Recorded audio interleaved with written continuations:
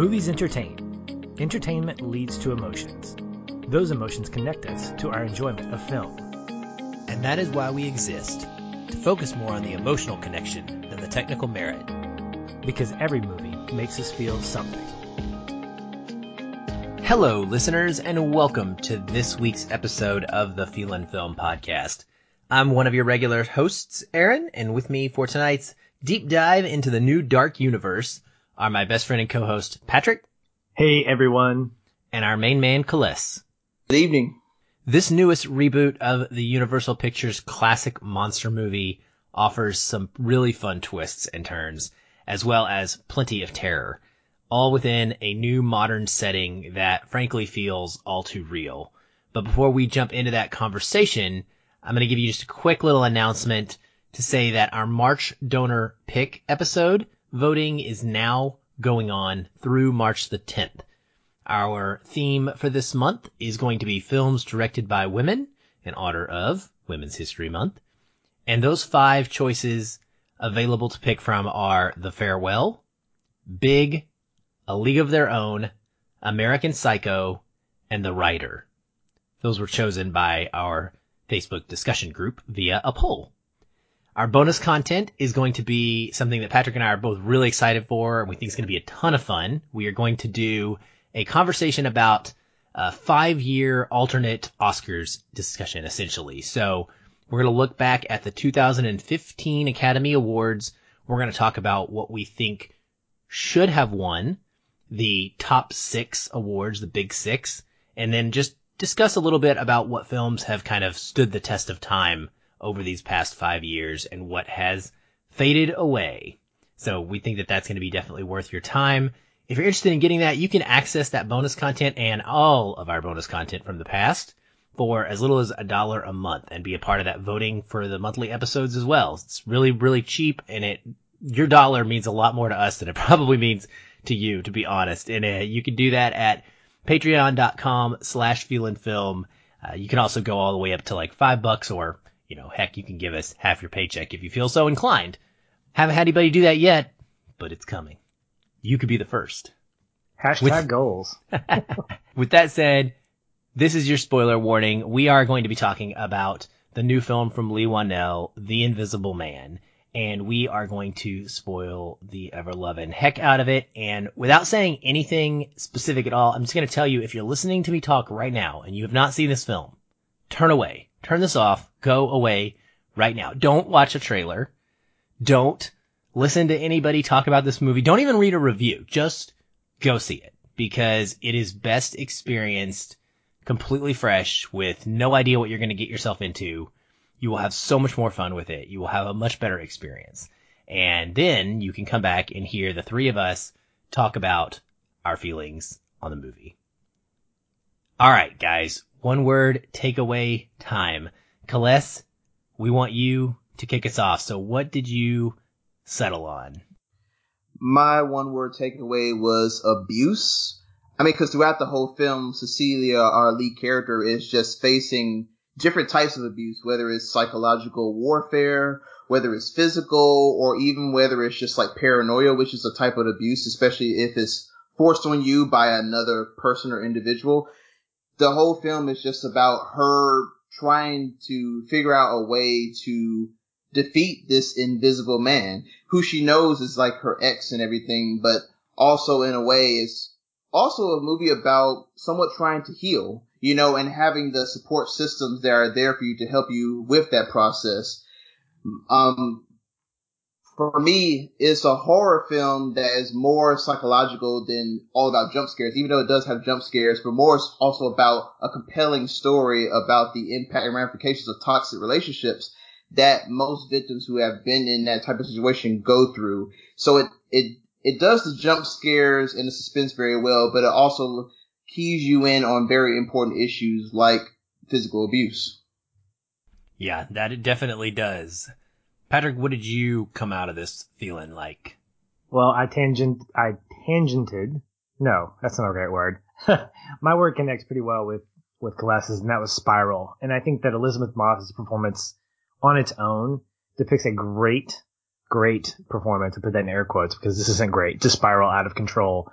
But from the jump, we get this depiction of someone who is trying to escape. And throughout the entire story, we see this spiral of her almost losing her mental capacity, losing hope, losing the sense of wanting to find a conclusion to this relationship that she's had. Her relationship with Adrian puts her in this position where she is constantly trying to escape him, even after supposed death. And I think her performance alone really, really personifies a sense of spiraling out of control and not being able to get back to a place of real normalcy. There were moments in the movie where I was feeling alongside her, I want her to take the next steps, literally, figuratively. And I felt like throughout the story, we get this downward spiral to a point of utter defeat almost. And had we not had the third act, I think I would have left the theater going, wow, that was depressing. Unfortunately, we had the third act and I didn't. But yeah, spiral's the word that I came away with. Unfortunately, we had the third act, or fortunately we had the third act? Well, depending on how you look at it, fortunately or unfortunately. I hope it was fortunately. Otherwise, she would be stuck in a perpetual state of terror. Probably. Yeah. So it was fortunate. I did say fortunately. My one word takeaway was very similar to Colette's. Mine was torment. It's such an impressive psychological horror piece, and I think it's much more effective than the vast majority of supernatural films that I've seen try to do this same thing.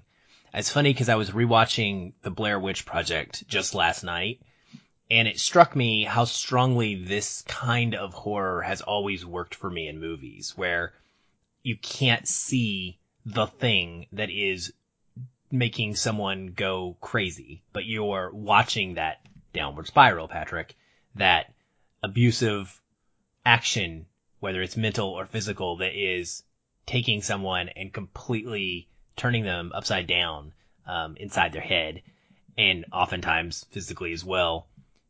And these are obviously very different situations as to who's doing the tormenting and why, but the characters in both of those films suffer extreme traumatic mental breakdowns because of these unseen forces. And torment is defined as severe physical and mental suffering, and that is exactly what we see in The Invisible Man, that is inflicted by the titular character on his victim, Cecilia. And we also get the extra whammy of knowing about the torment that he has caused her previously when they were together in their relationship, what ultimately led her to this daring decision to run away and escape. And that's real stuff.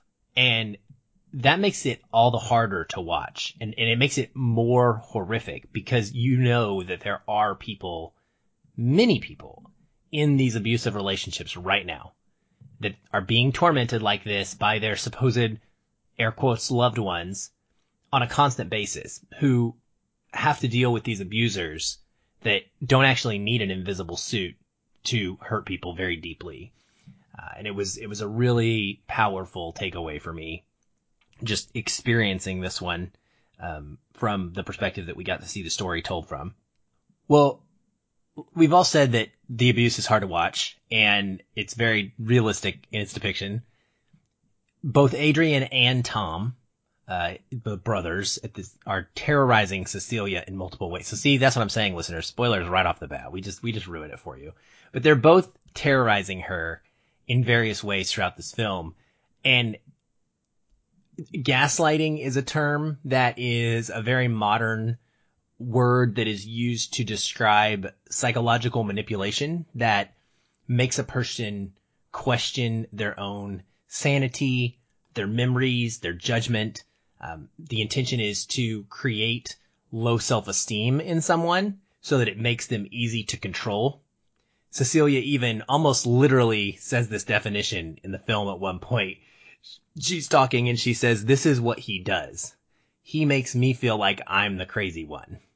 And it's a real problem. And I don't know that it's something that is new, but it's definitely something that has become more talked about, I think, at least via social media and in public recently. So I was wondering, for you guys specifically, with relation to the gaslighting that's taken place and how this film kind of fits in our current Me Too climate. What parts of this traumatic tormenting that these guys are doing to her was the most distressing for you? And Celeste, we'll let you kick us off. For me, the most distressing was the obvious. I mean, the physical abuse within itself. I mean, there's a scene where Cecilia is in the kitchen and she's just being punched and she's being thrown around and being dragged across the floor. And it's never easy to watch scenes like that, because in my life, I've seen and had family members who were in abusive relationships, and I've seen people like spouses who have dragged each other out of their front door, firsthand. So there's a traumatic experience to that. And then there's also the aspect of thinking about a person who has to go through that every day of their life. A person who wants to show love and care to the person who they think loves them, but only only sees them as another person they can control or manipulate, and be able to do it without any consequences or ramifications coming to them. It's a very, very horrifying experience. Just imagining that a person wakes up and just fears that day, hey, I can get hit again. This is not just a one-time thing. This is my daily life existence. For me, those were the worst parts. As far as the Me Too movement, I just correlated to stories such as Harvey Weinstein or Bill Cosby, guys with so much power and influence because they did all these great things in their respective careers. And that was letting them skate off and get away with so many moments of sexual assault and abuse and just horrific things. But they're able to get away with it just because they have the power and the influence and the money to silence anybody that they want to, or blackball a victim who wants to go and tell somebody. For me, The Invisible Man is definitely talking about the invisible man, but also I felt that Cecilia, she was invisible herself when she tried to reach out for help. And when she tried to go to the people she depended on, no one was believing her. Everybody was calling her crazy, which goes back to what Aaron was talking about with gaslighting. So for me, that was the link I carried on to the modern day Me Too movement. Yeah, Celeste, you make a really great point with regard to how those in power get that way because of the way that they've impacted the culture, impacted their respective businesses. And Adrian is no different. He's done so much in the field of optics. He's depicted as someone who has made great contributions. And so because of that, just like with Weinstein and Cosby as examples, we have this person who has the ability to manipulate, to control. And I think that when you look at Cecilia's life and how we see her in this 2-hour block of time, not literally, obviously, but in the 2 hours that we see her over the course of several weeks, we get to realize that she lost her identity, as you mentioned, Celeste. She was invisible to him. She was an object. And the scene that really stood out to me with regard to that was just after she gets the news that Adrian has left her this money. She has celebrated with James and Sydney, giving Sydney the money in her account, opened up a new checking account. And it's a really great scene. I love that scene where they're just celebrating and you see the camaraderie, you see the friendship, you see that comfort level that they have. And then later on, you see her in the guest room or wherever she's staying and she's putting up these nice clothes. Camera slowly pans. And I know that I'm supposed to be looking for something that's supposed to be moving, but I don't see anything. And her reaction to that, turning around after she kind of feels the clothes, wondering what's happening or wondering if there's something wrong. It reminded me of something that was said either earlier or later, and that's that when she describes Adrian, she says, he didn't let me be who I was, essentially. He dressed me a certain way. I couldn't be the person that I actually was.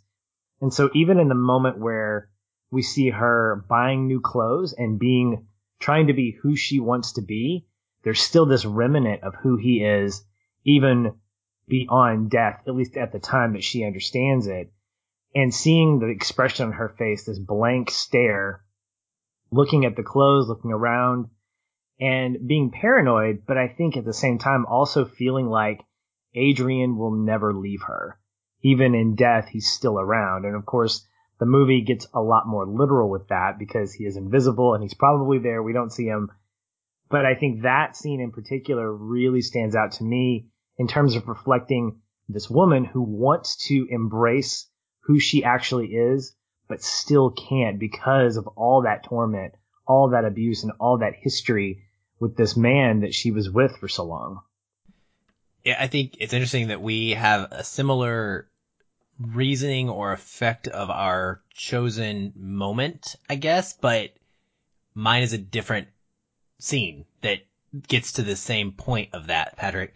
It's, for me, the most distressing thing is when she has been experiencing the trauma from him. She's already gone through the frying pan catching on fire, and I believe it's after the first attack, which is incredibly shot, of course, from a camera work perspective and a special effects perspective. It's extra distressing because of how well it's performed and done. It is absolutely terrifying. And she is trying to find him, and she puts all of this stuff on the ground. I think she takes out the coffee, and she pours coffee beans all over the floor so that she can see footprints. And she backs up into a corner, and she sits down, and she just looks into a doorway. And there's nothing there, right? But we know that he's there, but we can't see him. And she starts talking to him at that point, and she says, "Why me? Money and power could buy you anyone and anything." And she's pleading with him, and she's literally begging him, and she says, "You've already taken it all.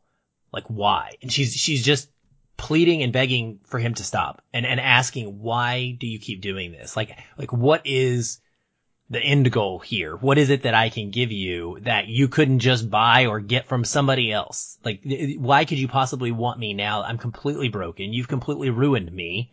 There's no reason you should even desire me anymore. So why would you do this?" And she truly just doesn't understand. And that's the point. Like, it's not something anybody can understand from a logical perspective, because it's not about logic. It's about control, and it's about power. It's about someone being able to get off on exerting that over someone else. And that's all. That's really all it is. And just, of course, the acting, I think, throughout the whole film, she is what elevates this and makes it special, because it's terrible. Like, her acting is so good that it's painful as heck to watch her. I mean, like, I'm in tears. I just want to jump through the screen and rescue her. I just want to grab her and run out of that room and have her be safe. And you can't. And to have her sitting there talking to what we see as an audience as a blank doorway, begging the blank doorway to just, please leave me alone. Like, there's nothing I can do for you, was really, really hard for me. And I think that this is a really fun, that's not the right word for it, but a really clever and smart way to retell this story for the Me Too era, specifically because the original film, the original stories of The Invisible Man are centered on a male who turns himself invisible and ends up, as part of going invisible, becoming a little bit of a maniac. You know, there's various reasons in the different tellings of the story.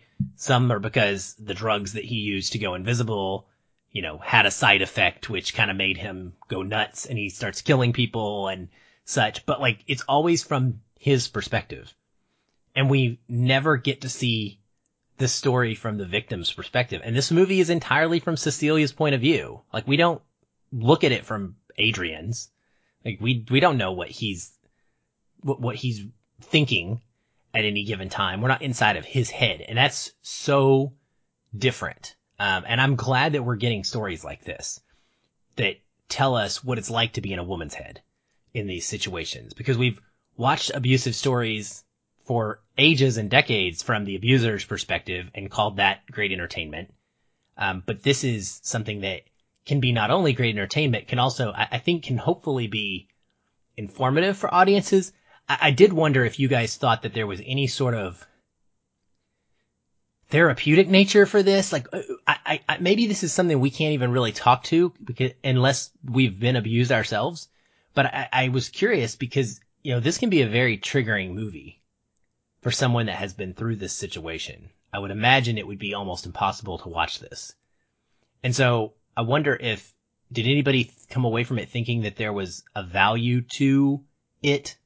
I say there's a value once you get to like the ending and you see like someone be able to take back their life and like so-called get retribution on their abuser. I could see that being like kind of therapeutic or like maybe a kind of revenge fantasy that a lot of victims would like to live in. As far as for me, the whole film, until that last third act just feels very like dark and grim, and like, you're constantly feeling just like really sorry and sad for Cecilia and whatever she's going through. I mean, seeing like another spoiler, seeing her sister get killed in front of her. You see her like she's about to lose her life to prison or potentially get executed. I mean, her friends are turning away from her because of Adrian's actions. I mean, the whole film is just a smorgasbord of more and more bad stuff happening to Cecilia, and you're kind of wondering, like, where is this going to end? How is she going to be able to find her way out of it? And so for me, I didn't really feel that therapeutics of that release until the final frame, which luckily saved the film from just being tragic altogether. Yeah, when I look at the movie as a whole, I don't think of it as something as an exploration in trauma or as a way to find redemption in that kind of abuse. I think, like you said, Celeste, it feels kind of like a revenge fantasy where you are cheering on Moss's character to say, I hope he dies. I hope that whoever's the bad guy gets it. And for a suspense horror film, this really does work in that regard. It's very familiar to those who are familiar with that type of genre. I think that what the movie does is it touches on those things that we understand with regard to where we are as a culture in our Me Too movement, but I don't see it as anything beyond even a light commentary. It's really more entertainment than anything else. Now, that being said, I don't know what that's like. I'm not sitting here firsthand saying, or even thirdhand saying, I know what it's like to be physically, emotionally abusive or abused. But at the same time, this is one of those movies that I think was built around entertainment first, with familiarity kind of supporting it to create that interesting narrative, because this really is her story. It's not about Adrian. It's about her, which is definitely different from its original source material. And I think that's what gives it a nice fresh take, is that we see it from that end versus him. Totally agree with both of you. And I think for me, the main takeaway that I thought of in terms of how can we view this film as something of a learning experience, or how can it change our way we view abusive situations versus just watching it as an entertaining plot for a horror movie. And it is tied to these relationships that Cecilia has with her sister Emily, her friend the cop James, and his daughter Sydney. And I want to know what you guys, or how you guys felt about these relationships, first of all. But for me, what they provided in her life, one of the critical things ties into that question I just asked, because I think through them and through the way that they react to Cecilia in this situation is the way that we can look at it and say, oh, hey, maybe we shouldn't be so quick to just write someone's craziness off. Maybe we shouldn't be pushy to get someone out the door to the mailbox. Maybe we need to do things differently. And I'm not saying that necessarily what James is doing is right or wrong or whatever. I think, but watching them go through that experience with her is for me the learning experience that someone who hasn't been through abuse can take away from this, so that if they ever are in that situation where they're the friend, they're the family member, this movie gives you a good perspective of, hey, like, this is what it could look like on an abuser's standpoint, from an abuser's standpoint, if you treat them this way. And I really appreciated that in the way that this film does it, because it's not all one way. It's not all them completely just writing her off. They clearly love and they clearly care about her, but they're also dealing with the reality of the situation. And it's in this fuzzy area that real life happens in, where it's tricky and it's hard not to hurt the other person, but to also try and be there for them in this situation. So I really enjoyed how that played out. And I thought that the three family and friends here were absolutely critical to her survival ultimately. Even though some of the decisions they made were not helpful at times and were dismissive of what she was experiencing because they couldn't see it and they couldn't believe it. But did you guys get that same sense that without them, this ends a completely different way? Yes, I got that. I got that exact same, image when I saw the different scenes with, her sister and her friends. If you have seen the show Who Wants to Be a Millionaire, and usually there's a point in the contest where the person who's answering the questions eventually comes to a point where he just has no other options. Like he doesn't really know the answer. He can't figure it out. So they give him the option of a lifeline. And that's what Cecilia's friends and her sister were. They were lifeline. They were a safe haven. They were connection. They were, strength. They were giving her a reason to fight this, to not succumb to the grip of depression and despair. The scene where, of course, when they were like, telling her like, hey, at least you walk to the mailbox. It may not seem big for you, but that's a big step. They're giving her just that positive energy and love that she was not getting from her relationship with Adrian. And no matter what anyone says, contrary to this statement, every human is always looking to be connected to someone. I mean, that's what's powered our species for the time we've been on Earth. We're looking to connect with someone. People say that they don't mind being lonely, but trust me, being lonely sucks. And, having someone in your lowest depth, who's able to sit there, guide your hand through everything, listen and not wait to respond, but just listen to you and understand what you're going through, and just being a confidant. It was beautiful. I love that aspect of the film. The other thing that I think was really great with regard to those relationships is on the opposite side of that, we also see that they have lives apart from her, and how her illness, her situation affects them in certain ways. It's one of those things where, for instance, the email that she supposedly sends to her sister completely betrays her. And obviously she didn't write it, but you could tell there's some tension there because there's pressure for Emily as well. I mean, she's taking care of this woman that has been mentally and physically abused, but she also has her life. And then you have James and Sydney who are trying to take care of each other. James is a single dad and Sydney's trying to go to this amazing college. And there's that scene where Adrian or Tom or whoever apparently slaps Sydney. And now you've immediately lost this trust. It's like, what just happened here? That was almost my connecting point because I was like, oh my gosh, what just happened here?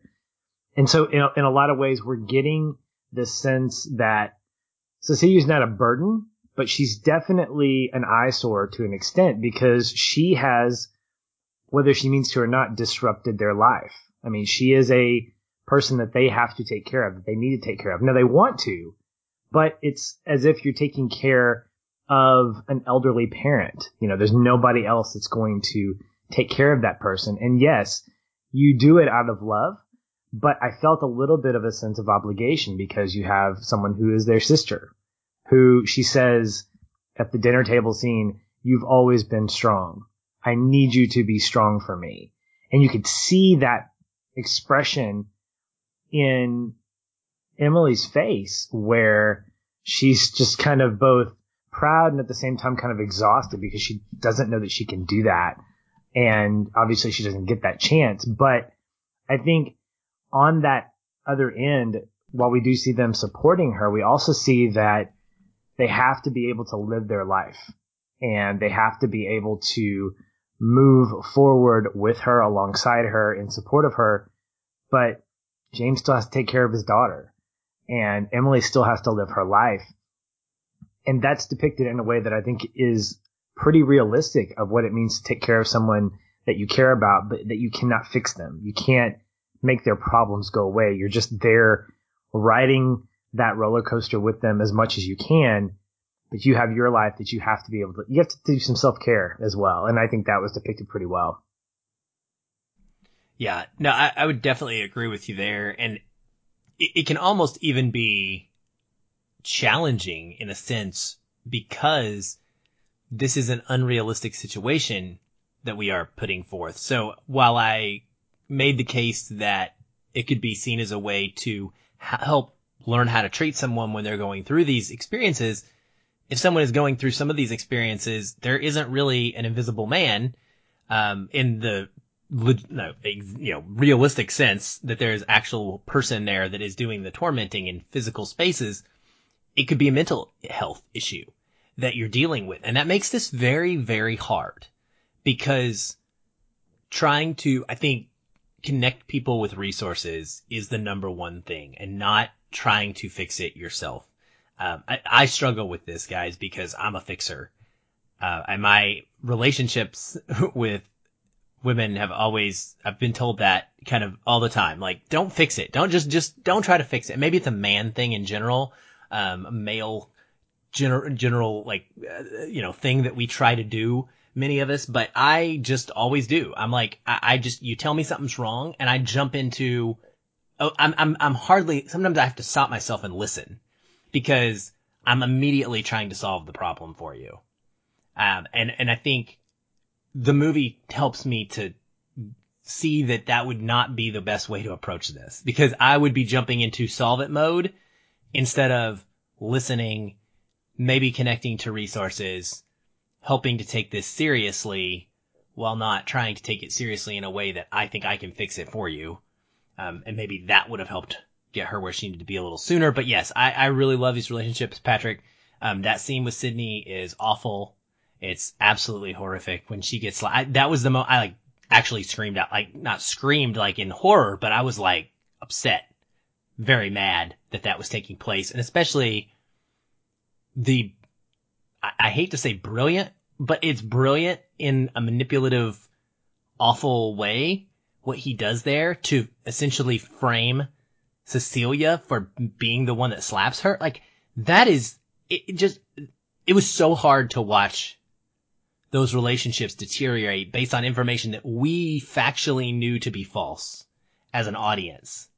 But as characters, all they know is in their world, it's factually true because it's an email from Cecilia. So of course it's from Cecilia, right? There's no reason to doubt that. That was really painful and hard. And I actually thought I wanted to put a note here that I really liked the actor choice for James. I'm not familiar with the actor. He's not someone that is a well-known actor in my opinion, but I really liked his performance. I thought he did a great job. Yeah, he's in, I think, one of the newer episodes of Black Mirror, I think. Oh, is he? Yeah, and and he was also recently in an episode of This Is Us. So he's been around. The actor I've seen him in several things. He's really good. Yeah, he's also in Straight Outta Compton as MC Ren. Oh, okay. Coles, thank you. See, I did not remember that at all. Go figure. I'll have to rewatch it then and check out his performance in that because I always like kind of what I feel like is discovering someone and yeah, even if I'm discovering it for myself, you know what I mean? But I thought that the casting was across the board just really well done here. Mm-hmm. So I want to know what you guys make of the ending. Was Adrian ever going to be perceived as innocent? So what happens? We see Cecilia escape. She's being chased by this man. She eventually tracks him down and kills him, and she finds out it's Tom. Tom has tied up Adrian in the basement. Adrian is supposedly this innocent man who was framed by his brother, and now Cecilia has to try and recover from this trauma that she faced. So do you think before she ends up going through with her plan to ultimately, I would say, kill him, do you think that the world would have perceived him as innocent? I mean, obviously Cecilia never would have, but do you think that he would have been able to just go on with his life and continue everything as if nothing had ever happened? And then do you think that Cecilia, based on the way that the actions play out, is able to heal from the trauma that she faced?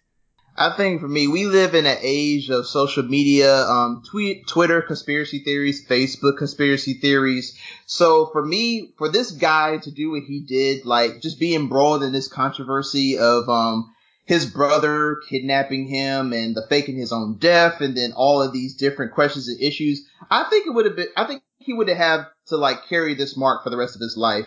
And I think if you would give the police maybe a little bit more time, just in case they didn't close the case off, if you give them a little bit more time, I think they would have plugged some holes into his theory and his little spiel about how he's kidnapped his brother, and probably could have put him away in prison. But the film kind of does make you believe, especially when it comes to the final dinner scene, that, hey, this dude just might get away with this. I mean, cause like, once again, he's a brilliant optics guy. You know, he's known in the industry as being one of the richest guys in the world.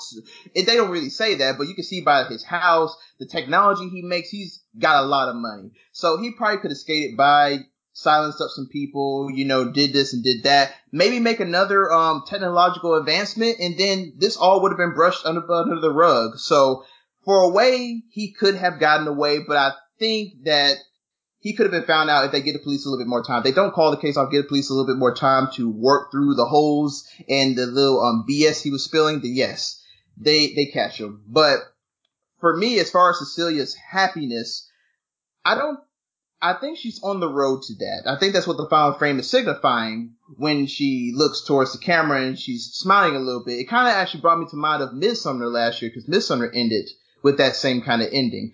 But I think that she's going to be forever haunted by what she's went through. Because, I mean, when you go through trauma like that, it becomes ingrained within your DNA.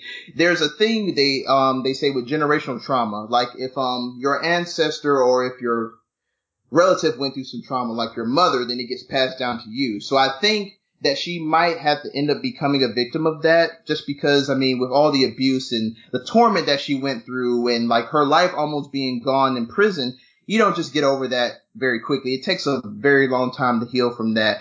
But I do think that she is on the way to healing, even if the way that she was able to do it is, you know, it's outright murder. But as an audience, you kind of like just connect with, you're like, hey, she deserves that win. She deserves that dub. So I think she's on the path to healing, as all I would say. I look at Adrian as someone who is a man of optics, and I think that he could find a way and would have found a way to push this under the rug. Independent of the world of social media. We get text messages in this movie. We get some of that technology, and we get hints of the fact that he is this powerful guy. I think he has the ability to hide something, because the fact is, Cecilia wasn't anybody important. In fact, I think it was said that she's the only person he couldn't control, which is why he wanted her so bad. Yeah. Like he couldn't mold her into something that he wanted, and so he couldn't get rid of her, or he couldn't dispose of her easily. He didn't want to. She was a challenge for him. But when it comes to Cecilia, I don't know that she would ever recover from this, because of the extreme measures she had to take to finish him, to finish that story, to come to completion. When you make those kinds of decisions, when you make that kind of action real, when it's beyond just I'm thinking about doing this or I'm going to get as close to it as possible, when you actually murder someone, I don't know that she's ever going to be in a place where she's considered healthy. I think she's always going to deal with this in some way, which is probably the case with anybody who has dealt with childhood trauma or adult trauma or any kind of abusive trauma, mental or physical. There's always going to be echoes of that in any relationship that you have. I don't see her in any kind of future relationship with a man by any means. I think she's going to live her life independently. I don't think she's going to be a man hater, but I think she's always going to be very, very wary of being around any kind of man that is in any kind of successful position. This is obviously me projecting my psychology on her, but I think that she found closure with him, but I don't know that she found closure with the repercussions of what he left her with, which in this case is a life that is going to have echoes of that abuse in any kind of relationship that she tries to get involved with. Yeah, I would agree with that. And we cheer typically in movies like this when the vigilante gets gives the abuser or the murderer or the criminal their comeuppance. And yet there is deep psychology in this movie, and that is what it's all about. And so it would be almost unfair to not address the fact that when you take a life, that changes you. And so even if she took a life for the right reason, or for the reason that it was the only way to actually stop this action that he was performing on her because there was no other way for anyone to ever believe her and it would have just continued, that's going to change her forever. And in addition to the trauma that she experienced for years, like you said, Patrick, from being chased down and tormented and having watched her sister die in front of her from this man's hand, all of that I think is definitely going to play into it. And I would agree with you, Celeste. I don't think that she has healed, and I don't think that she necessarily will ever fully heal. I mean, this will always be a defining piece of who she now will be for the rest of her life. Like, you can't go back and be Cecilia before this happened. You're forever Cecilia after this happened. And that's, that trauma will shape how she lives her life going forward. Now, it doesn't have to be debilitating anymore. It doesn't have to control her, or drive her, in a state of fear, but it will always have some effect on her decision making. Like you said, Patrick, as she's deciding things in the future, like relationships, or how close to be with just anyone in general, I would assume. So, I also don't think that Adrian would have ever been perceived I do think that Adrian would always have been perceived as innocent. I believe this is the world we live in, that the man with the money, without the evidence, is going to be perceived as innocent. And I think that that's why Cecilia took the action she took. Because this is a tech guy. The narrative has been spun. I love, Patrick, that I think you both actually picked up on this, but there's a great wordplay here in the fact that he is a man of optics. It's not about optics visually with the eye. It's about optics of the narrative, optics of spinning the story for social media and for the news. And he knows what he's doing. And he's done that in a way that makes it impossible, based on evidence, for people to really doubt, for the most part, what his role in this was. It just looks like a guy who got, betrayed by his brother. And he looks like the victim. He's made himself out to look like the victim. And I think that we still live in a culture that there's enough people that would definitely not question that in the slightest. And that's, I think, what drives her action, is knowing that that's the case.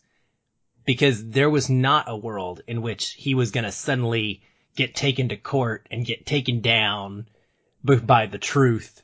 This is not a situation where there's hundreds of witnesses that he has abused in the past that can come out and speak against him with firsthand stories. There's no evidence. And so, I think what she does is take the only action that really could be taken against this man. Yeah, he's got a lawyer for a brother, for goodness sake. I mean, that's an ace in the hole right there. Well, he did. Yeah, okay, but for the sake of the story as a whole, at some point he had a brother who was a lawyer, who was a good lawyer, apparently. And a jellyfish, but a lawyer nonetheless. I love that line. That's so good. She's like, "You're him, but without a spine." I did. I gave it one of the like in the theater. Mic drop right there. Well, so when we talk about these superpowers, this is essentially a superpower when you are talking about someone that has become invisible. I wonder what you guys thought about that. Like, what is appealing about being invisible. It's always one of the options when people ask that question. What superpower would you want to have if you could have something? Would you be invisible? Would you want to, have telekinesis? Would you be able to read people's minds? Would you want to be able to fly? But invisibility is always one of those options. So what is appealing about that? And also, side question to that is just, I was blown away by the twist in this movie. Okay. Like, I was not expecting it. And I don't know. I didn't watch any of the trailers. I didn't know that he was a man who was a scientist in optics when I went into this. When it was discovered to be a suit, I lost my crap because I was so shocked and it worked so well for me. I thought it was literally one of the most brilliant ways to remake a story like this and to make it fresh and modern without losing any of the effect that it would have had he been truly invisible. And in fact, in many ways, makes him more dangerous and more terrifying because he can go in and out of the state. He's not stuck perpetually in a state of invisibility like these stories have been in the past. So I thought, just from a writing standpoint, like Whannell's choice to use that suit was like critical to me, like absolutely falling in love with this movie. And it's one of the things that, along with Upgrade, those type of choices, his way of looking at sci-fi and taking something that we've seen before, but showing it to us slightly different, like he did with STEM and now with the suit. I think that he's a brilliant mind. And I mean, he has my full attention for anything he's going to do. But I'm curious how the suit worked for you guys, but also, why do you think we want to be invisible? Like, what is so cool about that? For some people, the visibility power can like support the inner rebellion, wishes they may have. I mean, sometimes people just want to have that thrill of being able to do something that they're not supposed to do without the threat of being captured. So there's one aspect of it. I mean, invisibility can be either used for good things or for bad things. See, for me, I would use invisibility just to go and just travel all around the world. Like, just be able to walk through the TSA and head on a plane without nobody noticing I'm there and just go to these different places and everything. Now, that may sound very illegal because I'm not paying any money, but I'm not hurting anybody. I'm just going out and just seeing a lot of places I wouldn't have the opportunity to see without being invisible and having to pay all that money.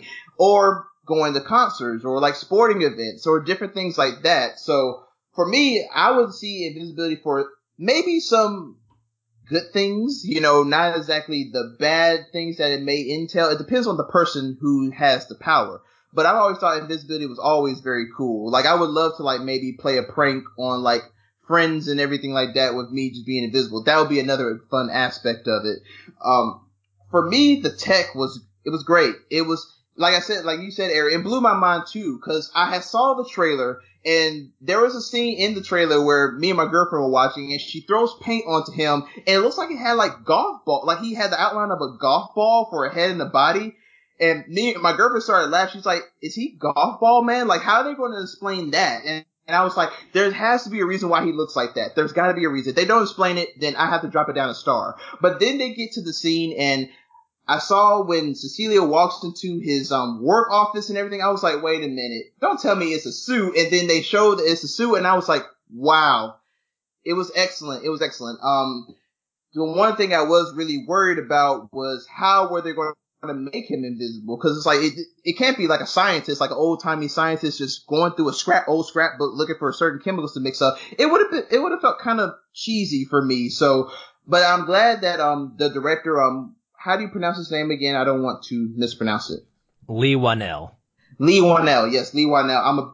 Like I said, I'm a big fan of his. I love Upgrade. I love the way that he can take these sci-fi standards and kind of just create a new vision for them that, that an audience member like me couldn't predict. And seeing it that it was in a suit, it kind of reminded me of like James Bond for some reason. Like, a spot, like they would create an invisible suit for James Bond to use on a mission.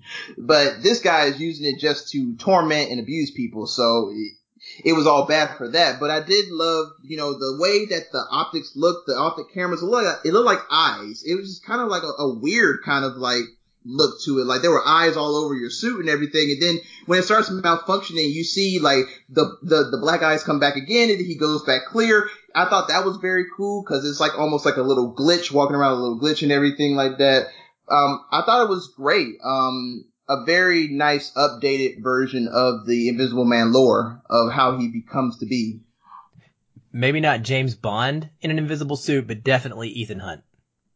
I can see that. Yeah. And when I look at the appeal of being invisible, I think that the movie does something that maybe isn't necessarily obvious when you think about what could I do when I'm invisible, playing pranks on people. But the fact is, the essence of that is that you can make someone take the blame. And again, the two scenes that really stand out to me are the slap and the death of her sister. And in both of those instances, because you don't see the actual perpetrator there, the only person that's there, you see what your eyes see. Seeing is believing in that regard. And so I think that when you take the idea of being invisible, it's that control that he wasn't able to get when he was visible. He now has that as the Invisible Man because of his ability to be able to manipulate the situation, to control what's happened. I mean, the fact is, the scene that I saw the trailer several times because, you know, when you go to movies for a podcast, you're kind of forced to watch the trailers unless it's Tenet, in which case you yell and scream and go la la la la and scare the people next to you because you don't want to see that trailer at all. But when I was watching it, there were a couple of scenes that actually changed. The scene where the stove catches on fire. There were a couple of other things that moved around in that particular scene that didn't happen in the final cut. Also, there were the artwork or the photo that we're using for our banner of the handprint on the shower did not happen. So when I look at that, I think about the fact that Adrian is using his invisibility to create a sense of this duality mentally for Cecilia. Like, she is like, is this really happening? Is this not? And then even after, for instance, the slap happens, I would imagine that because she's so tormented by this, she probably wonders, did I slap her? Did I do that? Was I out of my mind? Because I'm thinking she probably thought, well, maybe I just lost it for a minute. I wouldn't have done that. Why would I have done that? But then she starts doubting herself. And so I think that there's some power behind that. With regard to the tech, I thought that the suit itself was pretty phenomenal. And I think those were cameras, but I think what it is the technology around that centers around like refracting light and being able to manipulate light and things like that.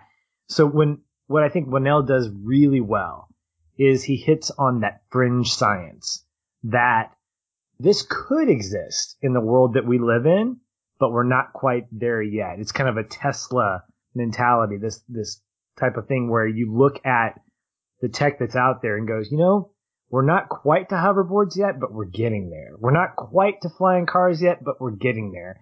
And this and Upgrade give us a hint of things that could exist in the future that are kind of cool, but they're also kind of dangerous. It's a little bit of Black Mirror kind of sitting in these two stories. And I think that's what's appealing, is because we want to be able to connect with that. We want to be able to say, that's not 2015 Back to the Future Part 2 from 1985. That's 2015. That's like 3 years from now, where we're actually seeing some of the technology that's coming around. And I think Upgrade and The Invisible Man really hint at that we could get to this place where this technology does exist and it could get to that point.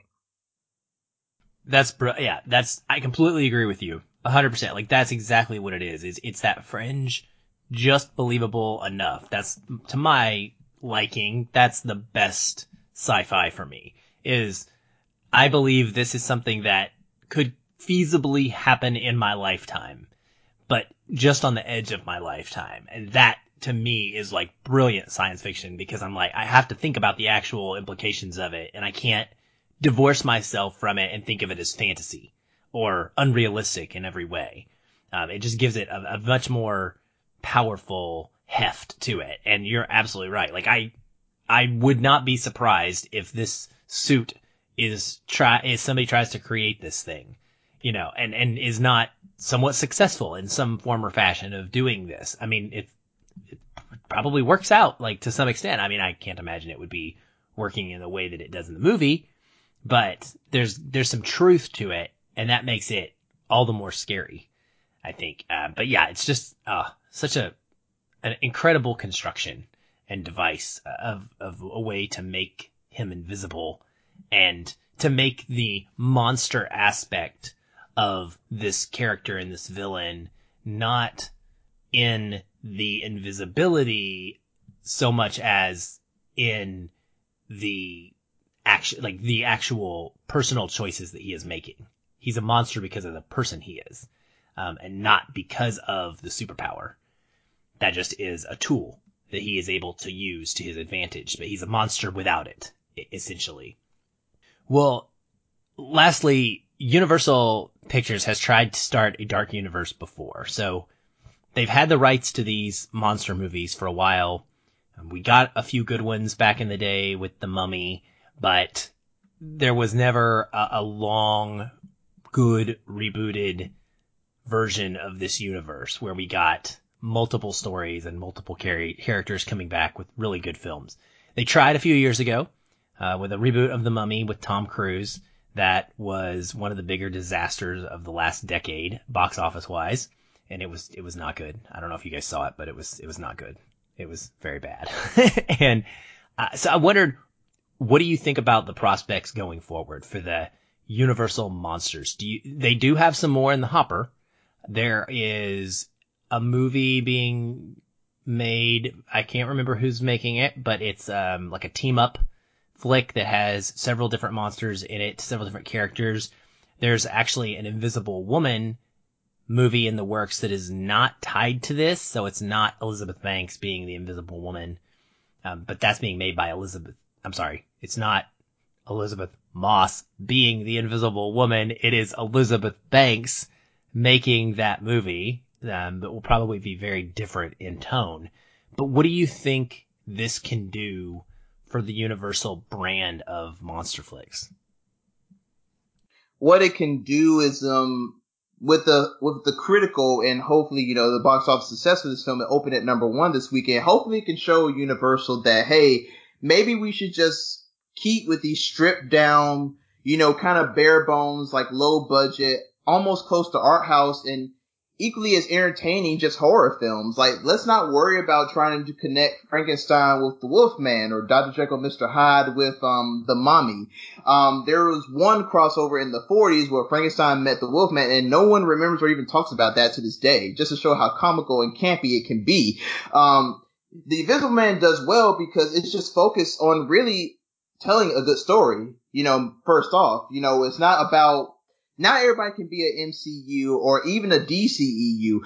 Those franchises are different because they are based on stories where characters have crossed over and come into each other's universe from time to time.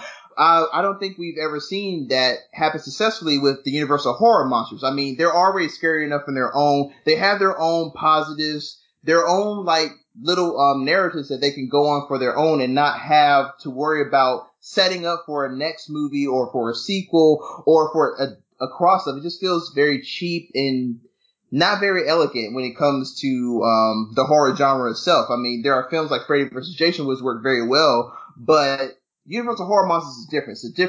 It's a different beast when it comes to lore in cinema. And I think you just do better off just having these as single stories, no crossovers. Just let directors who have a chance to make a name for themselves and who are all about making good cinema product, just let them be free in the playground, no interference or anything, and just let them go to work. Yeah, I don't have much more to add with regard to that. I think that releasing in February is always a good thing because you're not trying to compete with big blockbusters in the April-May timeframe. And at the same time, you want to make sure that your stories don't have to necessarily mimic their source material. The source material can be just that. The Invisible Man is a great example. It's an interesting twist on a familiar story. But the thing is I know that both of you have seen, well, I know Aaron, you've seen the 1933 version recently. Having not seen it, I don't have anything to necessarily compare it to, but when you look at the reboots, using the Universal monsters or the Dark Universe as a baseline, I think it's worth allowing your creators to tell their own stories using this just as source material, not trying to recreate something, and bringing their own directorial writer flair to it. You know, putting a J.J. Abrams flair on whoever, you know, and I think that Leigh Whannell is a fantastic example of how that can be very successful, and allowing these stories to get a chance to breathe without necessarily having to say, okay, they need to interconnect. The DCEU, I think, is doing this now. They're saying, look, let our creators tell their stories. Let them use our source material to tell fantastic stories and not have to worry about trying to sync up with each other. And what's happening is you're getting really great individual narratives and not having to figure out where this fits into that. I think that's a great approach. Yeah, I'm with you. I mean, I think your guys are spot on. I think that when you start off trying to create movies in a universe, it's going to be a failure the vast majority of the time. I think that the MCU is a standard that is an completely unique thing that is going to be very, very difficult to ever replicate. And if you want to eventually bring characters together because it is a natural fit and it makes sense later down the road, I think that's fine.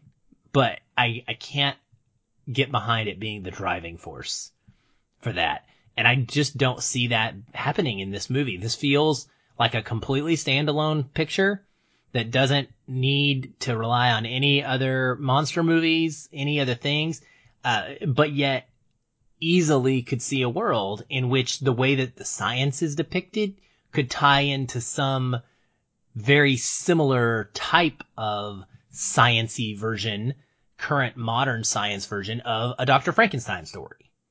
And a light crossover could kind of happen. Like you could tell stories that exist in the same timeline that don't necessarily have anything to do with each other. And I think that for me is something that I would much, much prefer. I do definitely want to see more. Like, we are left with Elizabeth Moss in a state that essentially tells us there could be more. And if that's the case, like, I'm on board 100% for that. Yeah, I look at this as a big version of Black Mirror. I know I keep going back to this, but the fact is you could have a Frankenstein story that is a modern tale that hints at this world of technology, because that's what Black Mirror is. It's basically, not intentionally, I think they do it for Easter egg purposes, but there are hints of particular technology that exists in multiple episodes, but it's not necessarily called out upon.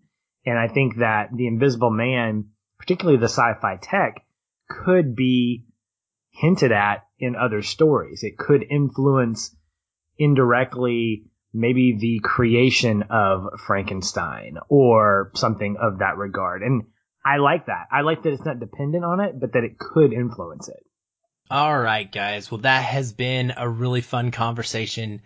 Enjoyed that immensely. And I want to get to connecting points because that's where we're at now. So, Patrick, yours comes first in the movie timeline. So I'm going to let you start us off, and then we'll go to Celeste after you. Well, it's no secret that I'm not a huge fan of horror. I've really kind of grown to appreciate it more as we've done the show, and I'm sincerely grateful for that. It's good to be able to experience this side of the filmmaking, film experiencing world, whatever you want to call it. And when I was looking at the movie as a whole and trying to find the moment that gripped me, the moment that made me feel emotionally like kind of pumped up, it was the escape from the hospital. And it was not only technically well done, I love the way it starts where Cecilia starts trying to kill herself to provoke Adrian because she knows he's there. And then she stabs him with the pin that starts this whole ball rolling. We see his suit start breaking down, and then we see a series of really bad security guards trying to take this guy down. And the whole time, I'm looking at her when the camera pans to her, and when we see her as someone who, she's not calm, but she's not freaking out. And so this whole sequence, all leading out to the parking lot in the pouring rain and seeing her confront her tormentor in this regard, and then leading up to the moment where she goes back to the house and eventually takes him down, there's this sense of power that I became very satisfied with her. And something that stands out to me about Cecilia is that from the get-go, she is risking her life to save herself. That whole opening sequence where she's leaving the house, I am like tiptoeing mentally myself with her as she's going through the house, and then she kicks the dog bowl. I'm like, oh my God, why'd you do that? Well, that echoes here in the escape, not obviously in that she's tiptoeing, but the fact that she has this forced confidence to be able to do all of this. Because in other movies, she could be the victim, she could be screaming, she could be just going just completely out of her mind trying to escape this. I felt like everything that she was doing was strategic. She was moving forward. She was never retreating when it came to the attacker. She was attacking him. This whole time, she was always going forward. She was never running away from him. She was never trying to escape. She was always like, he needs to go down. He needs to go down. And that's something that you don't see a lot in maybe your typical horror, at least the typical horror that I'm used to. And I thought that was really refreshing because it said a lot about her character. And I don't know necessarily about her growth. I think there was really significance in terms of her growth because early on, she couldn't even leave the house to go get the mail. And here she was being forceful and being very forthcoming with going after what she thought was Adrian, or what we thought was Adrian. And I thought that that was an incredible visual kind of reminder that she's growing, that she's actually overcoming this trauma. Maybe it'll stay with her rest of her life, but I don't know that she could have done that weeks earlier when she had just escaped. So she'd gone from being the victim to, in a sense, the kind of a pretext to being a victor in that regard. So I love that sequence. I thought it was technically really well done, highly entertaining for sure. And at the same time, I think it spoke a lot to how she had grown as a character.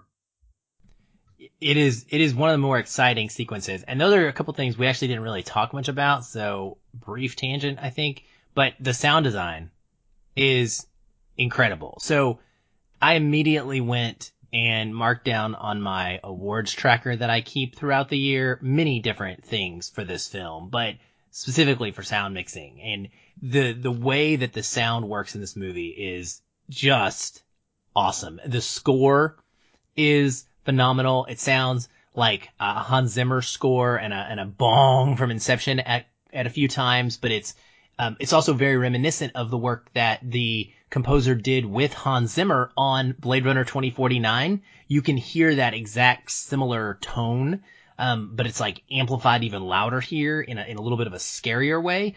It is just a wonderful, wonderful film on a sound level. And in the rain, that's what triggered it when you were talking about it, Patrick. The way that it's shot, the visuals are amazing. The sound is amazing.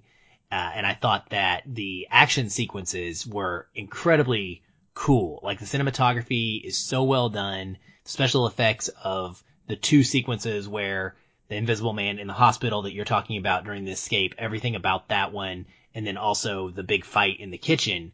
They are just amazing choreography done in a way where you truly don't see the thing that is fighting, and it's freaking awesome looking. I mean, it is so cool to watch, and it while simultaneously being terrifying. And I really appreciated those aspects of the film. Yeah, for me, my connecting point was the final frame of the film. As I talked about earlier, I think what the director does so well is that he gives the entire frame over to Cecilia. This is her moment right here. And Elizabeth Moss' performance is just great, but I think what she does very well throughout the film is that she's able to communicate a lot of emotions through her facial mannerisms. Like the way that she's able to, have her eyes kind of wander up. There's a sense that, yes, she did get retribution. This monkey is finally off her back. She doesn't have to face this anymore, the threat of this anymore. But then there's also that feeling of, I'm still hurt from this. Like, this didn't fulfill everything. Like, the pain just doesn't go away with me getting rid of my tormentor. Now I have to go through a lifetime of working within myself to keep the past traumas of my life affecting, which it probably will, but affecting other relationships with people, like a potential new boyfriend or maybe friends and everything like that. And they might look into the newspaper and see that I'm connected with this person right here, this tech guy who supposedly killed himself, but we know that she killed him with the invisible suit. So she's going to have to deal with that all through her life, but also in the sense of that frame, you get like, this is really big for her. This is what she needed. The movie could not end without her getting her just due. It was just coming eventually, and I'm glad that the film ended out on a big victory such as that.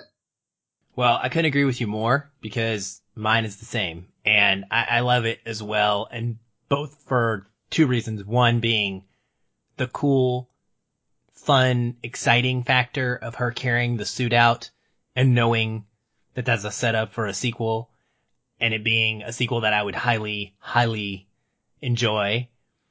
But specifically for that final shot and what it means to her character, and I think also to the audience, because it is a testament to her incredible acting throughout the film, which, I mean, she is phenomenal. I cannot understate, or I can't overstate, I can't say enough how amazing she is with those facial expressions, Celeste, that you're talking about. She does so much work with them, and it puts so much of the other horror acting when you see characters are trying to be scared to shame, because the way that she evokes terror with her face twitching and her body inability to stay still, and it's so realistic and nerve-wracking.